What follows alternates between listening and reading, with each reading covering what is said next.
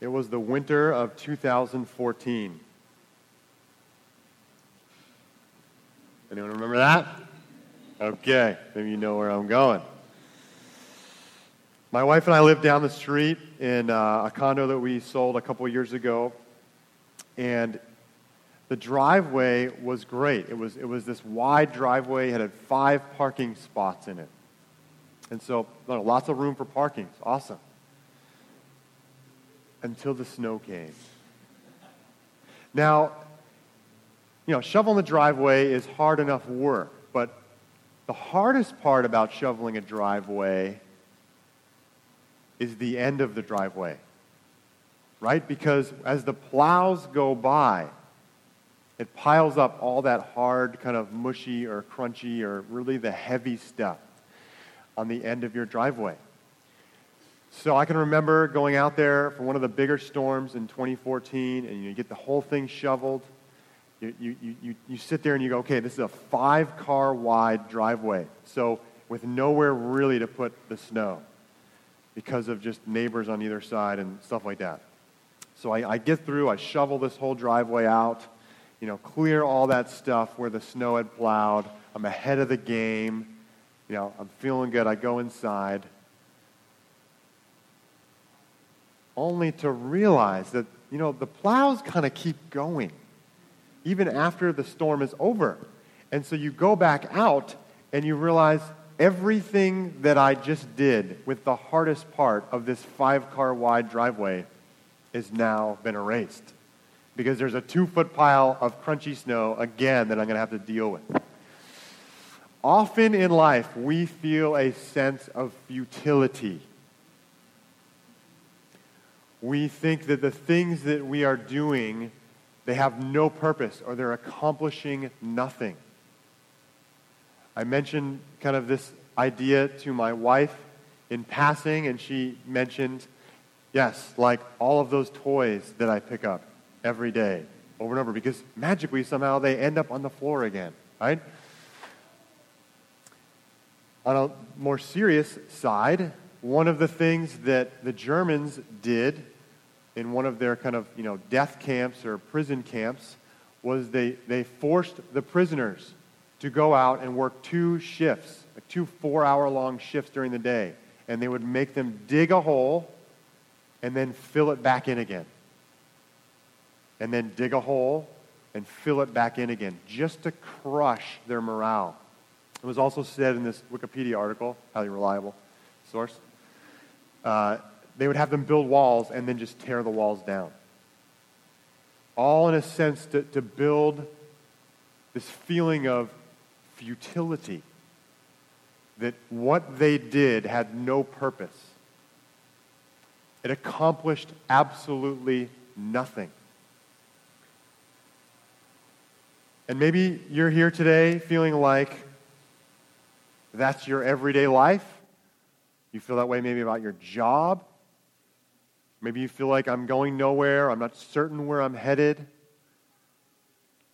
Or you can't get traction to move forward in certain areas of your life. You feel this sense of, inability to move forward. We're going through a series that we're calling The Church Runs on Faith, Hope, and Love. And the idea is that what moves us forward as individuals, but also as a people, is 3 things: faith, hope, and love. We see these 3 themes weaved throughout the Apostle Paul or St. Paul's letter to the Thessalonians. Sorry, it's not to the First Thessalonians. It's the first letter to the Thessalonians, right? He wrote 2 of them, at least, that we have on record. And he planted this church. In other words, he started a church, a group of people that he gathered together in a really short amount of time. In the book of Acts, that is the book that kind of tells the story of what happens after Jesus dies and is resurrected. It talks about how he was there preaching in the synagogue for 3 Sabbaths. So maximum, 4 weeks. If you kind of like came on a Sunday and then left on a Friday, so to speak.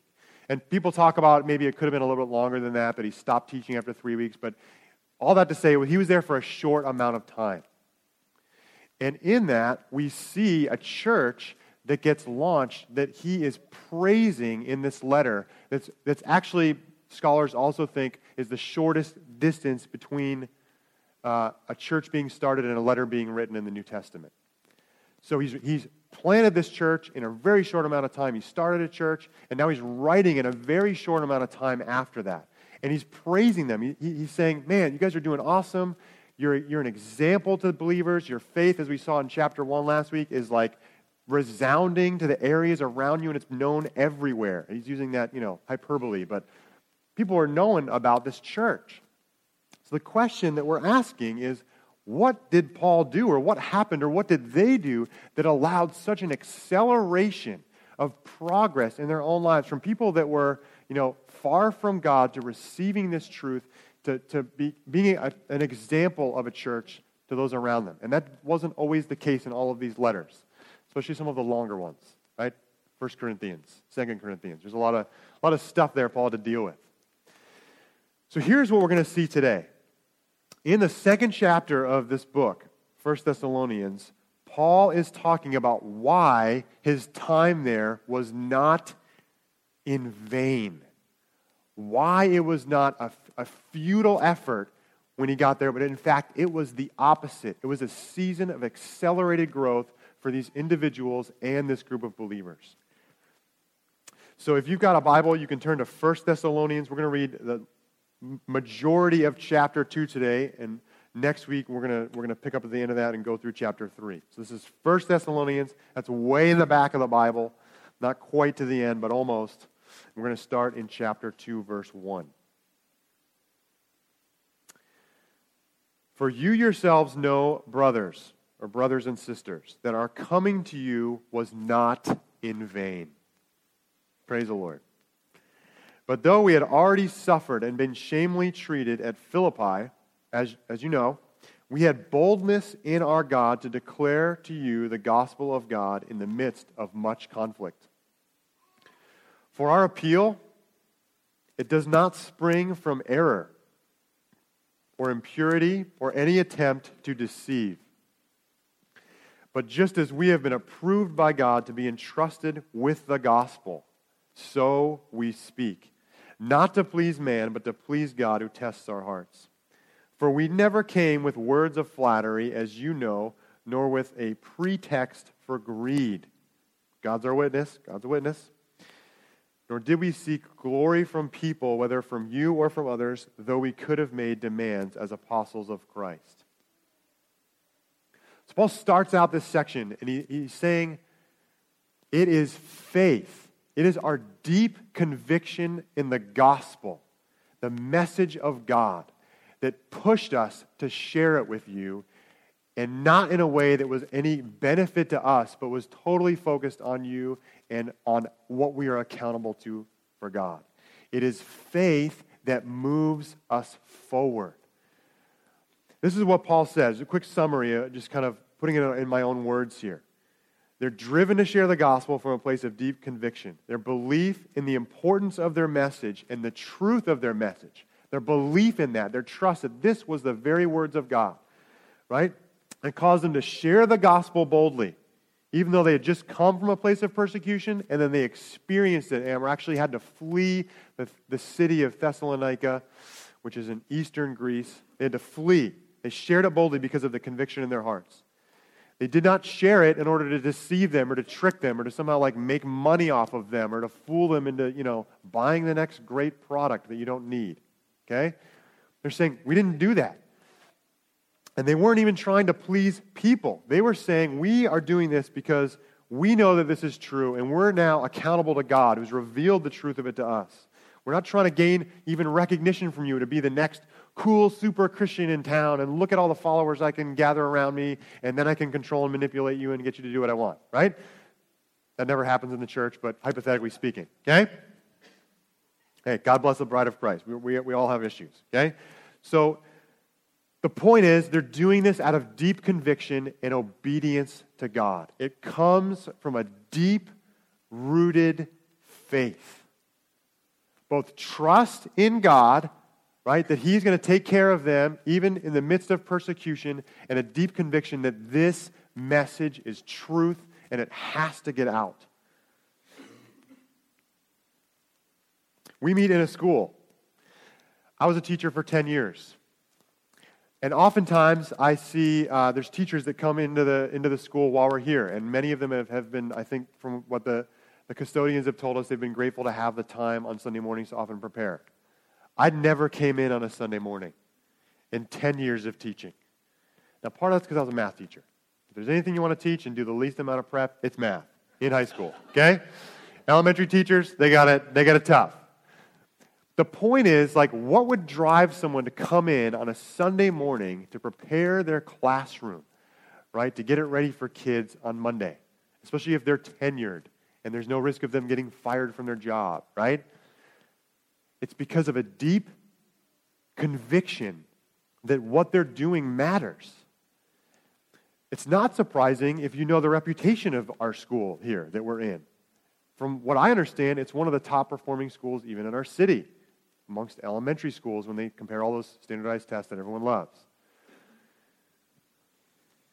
Okay, teacher joke. Try that one again later. Okay, all right. Thanks, man. Okay. Right, the point is there's a deep belief there. There's a belief underlying the action that is driving them to give up time that they could be, going to church or, lounging or going out to meal. I mean, whatever they could be doing that's saying, I'm going to come early and get my classroom ready. Okay? It is faith that moves us forward. We all have an idea of belief, right? And as we talked about last week, one of the questions we have to ask is whether you're a follower of Jesus or not, is the system of belief that I'm following, is it leading me to where I want to be going? Is it guiding me along a path that is helping me become the person that I want to be? And that's a question. Now, just to summarize this message that the apostles are bringing, I would use 3 words. It's this. It's relationship, brokenness, and restoration. The message of the Bible is that we were created for relationship. Wonderful relationship with each other. Harmonious marriages, deep friendships, great relationships between kids and parents, extended families that all are loving on each other. We were created for self-love, a healthy relationship with ourself, a positive self-image, and a healthy relationship with our world, that this would be a place where, the earth itself would thrive and the systems of government would be healthy and take care of the people and promote justice and on and on and on. That's not exactly the world that we live in, though, is it? And the Bible has an answer for why. It does not shy away from the fact that there is pain and suffering and evil and darkness and horror in this earth. And it says that God made the world good, but He made men with a freeness, a freedom to choose to follow Him or not. And unfortunately for this world, we chose as people to not follow the way of God, the way of love, but instead chose the way of selfishness, the way the Bible says, the way of sin. Here's where the good news comes in. And that is the phrase that the Bible uses to describe the word I've been saying, the gospel. That's what it means. The good news is that God is love. Above anything else that you could use to describe Him, God is love. And because of that, He sent Jesus to become a man, to enter the darkness of this world, the sin, the evil, the brokenness, so that He could redeem it. And He did that by not resisting the evil person, by loving His enemies even unto death. So that when the Jews put Him to death and the Romans put Him to death on a cross, God, in His victory, raised Jesus from the dead. That is the victory of God. That is the victory of Christianity. It is the message of the gospel, that God entered our brokenness. He took the sin of the world upon Himself, took it into the grave and buried it, and rose to newness of life. And everyone that puts their faith in Jesus as Lord of all receives forgiveness for every sin, past, present, and future. Absolute forgiveness. There's no condemnation. There's no punishment for those who are in Christ Jesus. They receive freedom. All of you that have been in church for a long time, you also get freedom from the power of sin in your life. The Bible says Jesus died and we died with him. I was crucified with Christ. It's no longer I who live, but Christ who lives within me. I'll stop singing. You get it? Reckon yourself dead to sin, but alive to God in Christ Jesus. That is the walk of a Christian. And let me tell you, it is awesome to be a follower of Jesus. Because the power of God is within us to transform us. And God says we need to realize that we are free. We do not have to sin any longer. That's the power of the Holy Spirit, the message of the gospel. Amen? The third thing that we get, all for free, is being filled with the Spirit of God. The writers in the Bible go so far as to say that those who are joined to the Lord are one spirit with Him. I don't know how you can get any closer than that. Right? The Bible uses an analogy of a marriage to describe the people of God and our relationship with God through what Jesus has done. He says He's made us sons and daughters. He's put His Spirit on us. He's put His Spirit in us. But even more than that, we've been joined and made one Spirit. It's absolutely amazing so that we get to release heaven all around us. And the power of God can flow through us because His Holy Spirit is within us. This is good news. This is the good news. This is the best news that's ever been shared. This is the message of the Bible. And so the question, if you're not a follower of Jesus today, is, could that be true? That's what the Bible says. The challenge is, do I believe it? And for the rest of us, even as believers, it's actually also the same question. If we believe that that really is a reality. Let's go on to verse 7.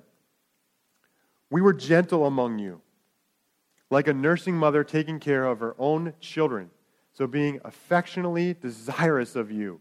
We were ready to share with you not only the gospel of God, which we just talked about, but also our own selves, because you had become very dear to us. For you remember, brothers, our labor and toil. We worked night and day, that we might not be a burden to any of you, while we proclaim to you the gospel of God. You are witnesses, and God also, how holy and righteous and blameless was our conduct towards you believers. For you know how, like a father with his children, we exhorted each one of you.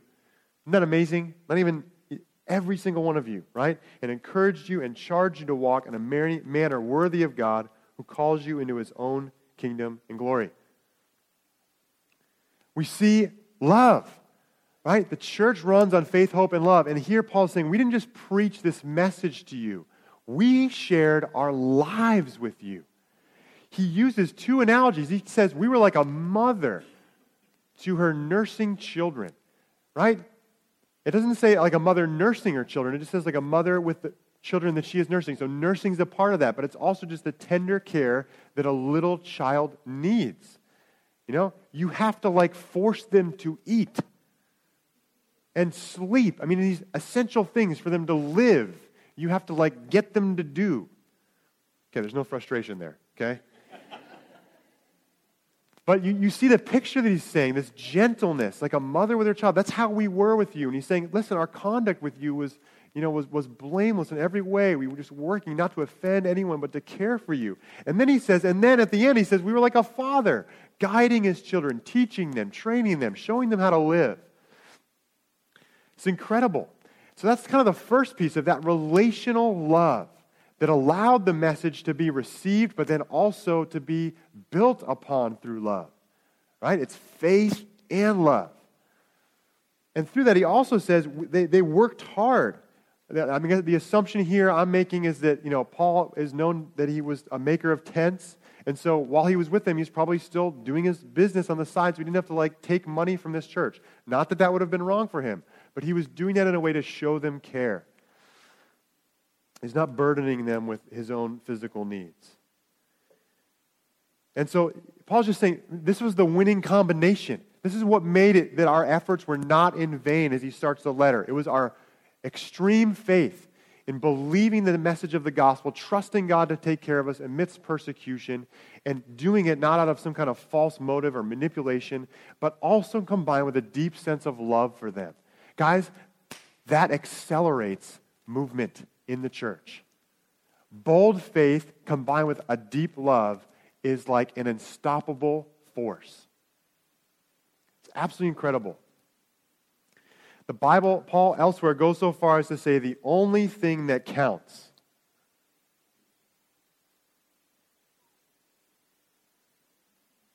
Sorry, let's get silly. Almost. The faith expressing itself through love. Come on, Kathy, you're awesome, though. I loved it, Kathy. You read my mind, okay? It's faith expressing itself through love. The only thing that counts is faith. And how does it express itself? Right? It expresses itself through love. And see, that is the message of the Bible, is that this is the only way. Jesus doesn't pull any punches and say there's many paths to God. Jesus says, I am the path to God. Anyone that loves is born of me, has been born again in me. The path to love, the love that loves enemies, the love that can forgive an abuser, right? The love that can break darkness in people's lives comes from God through Jesus. And when we put our faith in Him, that leads to a life of love. And if it's not leading to love, there's a breakdown in what we are believing. Okay. Try not to butcher this name. Anyone ever heard of a guy named Ignaz Semmelweis? There's a reason why. Ignaz, pardon my Hungarian accent, my terrible pronunciation. Okay, he's Hungarian. He's a Hungarian-born man who is attributed with the amazing discovery of hand washing in hospitals. He had a theory that if they were to wash their hands, it would prevent the spread of this, I think it's called childbed fever or something like that. And so he would have them, all the people that were working with these different women, I think he was an obstetrician and was working with births and things like that, washed in this kind of chlorine and lime solution in their hands. And wouldn't you know, the rates of mortality from this childbed fever dropped in this hospital in Vienna that he worked in. And so he starting to see the numbers significantly decline once they put this practice into place. He started to spread the word. The problem was he started to do it kind of antagonistically. So because it was such a mind-bending idea, it was totally contrary to the thought of the day in terms of what would cause sickness. And that was back in the bloodletting days, in the middle of the 1800s. There was opposition to this idea. And so instead of coming in a place of humility, a place of concern for what others, how they might receive this message, he went the direct, antagonistic, aggressive route. And wouldn't you know, it totally backfired. Because all of these people that would have benefited from it rejected it, probably because, and some argue because, of the way that he went about trying to spread this message. He had data to show it, but because in this peer group of doctors, he went at it in a non-loving manner, it was rejected. And when he died in an insane asylum, because he continued to kind of go crazy as he led down this route, and there may have been some physical illness associated with that, the practice was immediately replaced at this hospital that he worked at, and the rates went right back up to what they were for the mortality of these people. But the message was not received because it was not combined with the power of love. Guys, just the message is not enough. Now, our faith, if it is true faith, if we are believing the truth, it always leads to love. But if we see a piece in our hearts of love that is missing, it drives us back to see what is it that we're not getting. Right? Verse 13. We also thank God constantly for this, that when you received the word of God, which you heard from us, you accepted it not as the word of men, but as what it really is, the word of God, which is at work in you believers. For you, brothers and sisters, became imitators of the churches of God in Christ Jesus that are in Judea. For you suffered the same things from your own countrymen as they did from the Jews, who killed both the Lord Jesus and the prophets, and drove us out, and displeased God, and oppose all mankind. Amazing statement. By hindering us from speaking to the Gentiles that they might be saved. So as always to fill up the measure of their sins, but wrath has come upon them at last. Now I want to deal with a sub-point before I get to the main point of this section. The sub-point, Paul goes off on a tangent to describe the persecution that he has suffered at the hands of Jewish leaders. Not only in Jerusalem, which he will eventually go back to and then have to go through this crazy route to appear before Caesar, but also in all these cities that he's preaching in, where he often starts in the synagogue. They opposed the message. In this city, in Thessalonica, they opposed him. And so he fled to this other city, Berea. And they followed him there and continued to oppose the message and try to persecute Paul. This is what he's talking about. And he's saying that they are opposing God, they're displeasing him, and they are standing in the way, right, of people, more and more people hearing this message. And so because of that, he says this funny little phrase about what wrath has come upon them at last.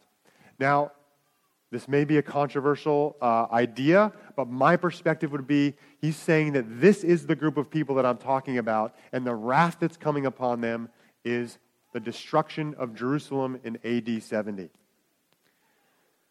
So, if you want to know what that's talking about, that is one idea of what it could be. But the point is that God's judgment came on the leaders of Jerusalem and all those that would not receive the message of Jesus and flee from that city. Okay, that was a small tangent, but we will come back to that a little bit in this book because it talks a lot about kind of what's coming for the church. The point of all of this is that we see the third piece of hope. Right? It says they received the word of God, which you heard from us. You accepted it not as the word of men, but as it really is, the word of God. That is an amazing statement. They received it. Their faith was to such a degree, and the place that they moved in on love, right? Their response to this message of Paul, their response to faith, to the gospel and the love of Paul and his team. They responded in such a way that their faith, they received it as the word of God, and that led them to a place of deep hope. So even though immediately this church was experiencing persecution, they did not give up. And Paul's writing this letter a year or two later, and they're still going strong. That's the report that he hears. It's incredible. What's even more interesting is that there wasn't a New Testament when they planted this church. Right? Because he's now writing it in retrospect after that happened. So they received the message. They didn't even have a book to say, okay, and here it is. Here's a little bit of backup for what we're talking about. Like, it's in a book. It's been published. Right? Number one bestseller of all time. It's the Bible. They didn't have that. Right? Paul says in the previous chapter, they also saw the power of God in their message. But they received this message. Their hearts lit up when they heard it, and they said, this is the word of God, not just men. And that's a challenge for all of us right now. Whether you're interested in Christianity maybe, or you're here with a friend and you really know what the deal is, and maybe you're skeptical. That's fair. And maybe you've been in church your whole life. The challenge is, are we going to believe that what the Bible says is true over against my experience? That's not to say that the message of the Bible runs contrary to all of our experience. There's plenty that I believe the Bible is the best explanation out there for why we live in this world. But the challenge is always going to come that there's a doubt about whether or not what God says is true. And that's where we always come back to faith. It leads us to a place of love. And ultimately, as we fall in love with God, even as we heard Christy talk about, it grounds us in this hope of what is to come, that Jesus is the one that we long for.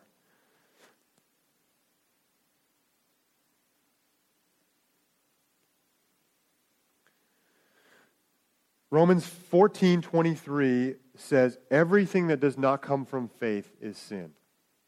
This is the real challenge for us. If we feel like we're not having the love in our life, or we're longing for other things that are going to disappoint at some point, some other hope other than something that's secure, which is Jesus forever, the question is always coming back to, well, what am I really believing? Am I really receiving what God says as the Word of God? So, Ben Hanchin, I want to invite you up to share a quick story as we close this message. Ben is a part of our Vision and Values course, and he had an interesting thing happen to him this last week and then this Tuesday. So, Ben, why don't you tell us kind of pre-Tuesday night what was going on in your world, the funness of what was happening? So 2 weeks ago to this day, my son and I were doing some yard work and kind of destroying some trees and things, and I didn't know at the time, but I got all sorts of poison ivy and things, and so I went to bed that night, and I woke up in the morning, and Micah, my son, my 7-year-old, looked at me. He's like, "Dad, what happened? Did you get punched in the face?" Because my eye was almost swollen shut, and it was like all over my skin and everything, and it was incredibly itchy. And I'm a teacher, and I'm like in front of my kids and stuff, and I was so distracted. I just was scratching myself and things like that all over my arms, and I felt bad for my wife. I think I was a bear for the whole week, just because of how uncomfortable I was. And so on Tuesday night, I went to Vision and Values, and just still really uncomfortable. And it was hard for me to pay attention and things like that. And finally, at the end, they were praying, and I just said, I need some people to pray for me because I was at my wit's end. And so Brian and this other gentleman prayed for me. And as they were praying for me, I said, Lord, just help my unbelief and give me faith to believe that, in everything that's going on in this world, the Lord cares enough to look at me and say, I want to take care of you. And you can ask my wife. I went home that night, and that was the first night that I slept the whole night through. I wasn't itching myself or anything like that, and I haven't had any itch since then, which was pretty amazing to me and pretty amazing to Katie and the kids. But just to follow up with that as well, I was hesitant even to come up and share, and Katie, in her infinite wisdom, said, Ben, it's not about you. It's about the church, and it's about sharing what God has done.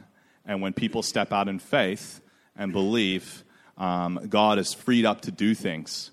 And so that's why I wanted to share that the testimony about what he did. So praise the Lord. Amen. It's pretty awesome. Thanks, Ben, for sharing that. Give him a hand.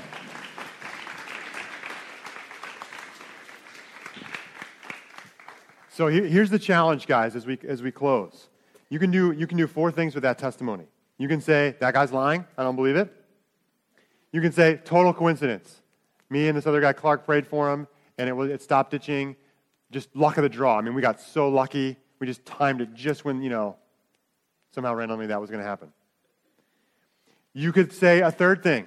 Yeah, God did that, but that's just one of those rare times that God wants to intervene in our lives, and that's probably not going to happen for me. Or you can say, Jesus is Lord, and He has power. And our faith, as Ben said, releases heaven to move all around us. It releases the love of God into our lives. The more we believe that God loves us, and that that grounds us in a hope, right, that is unshakable when hard times come. So today we're going, let's have the band come back up. The question that I want you to leave you with as we respond is, God, is there a peace that I am not believing about the gospel? Is there something, or the gospel for me? Something about your power that I'm not believing? Or something about your goodness? What is it for me today? What's the peace for me that is a place of a gap in my faith? Now, just to say, this is not a condemnation. We're all just trying to move forward with the Lord. And we've all got this, right? I need to ask the question too. Okay, if I can do that enough, as I'm distracted doing all this stuff, right? But that's the question we want to ask. So I just invite you guys to stand. You can feel free to also sit if you're more comfortable. We're going to sing, and we have one song of response. I'm going to ask the response teams to come forward as well if you want to pray with somebody else. And just ask God that simple question and wait for Him to answer. God, is there something that I'm not believing that is true? Okay, so let's stand and sing, and then we're going to close in a few moments with communion.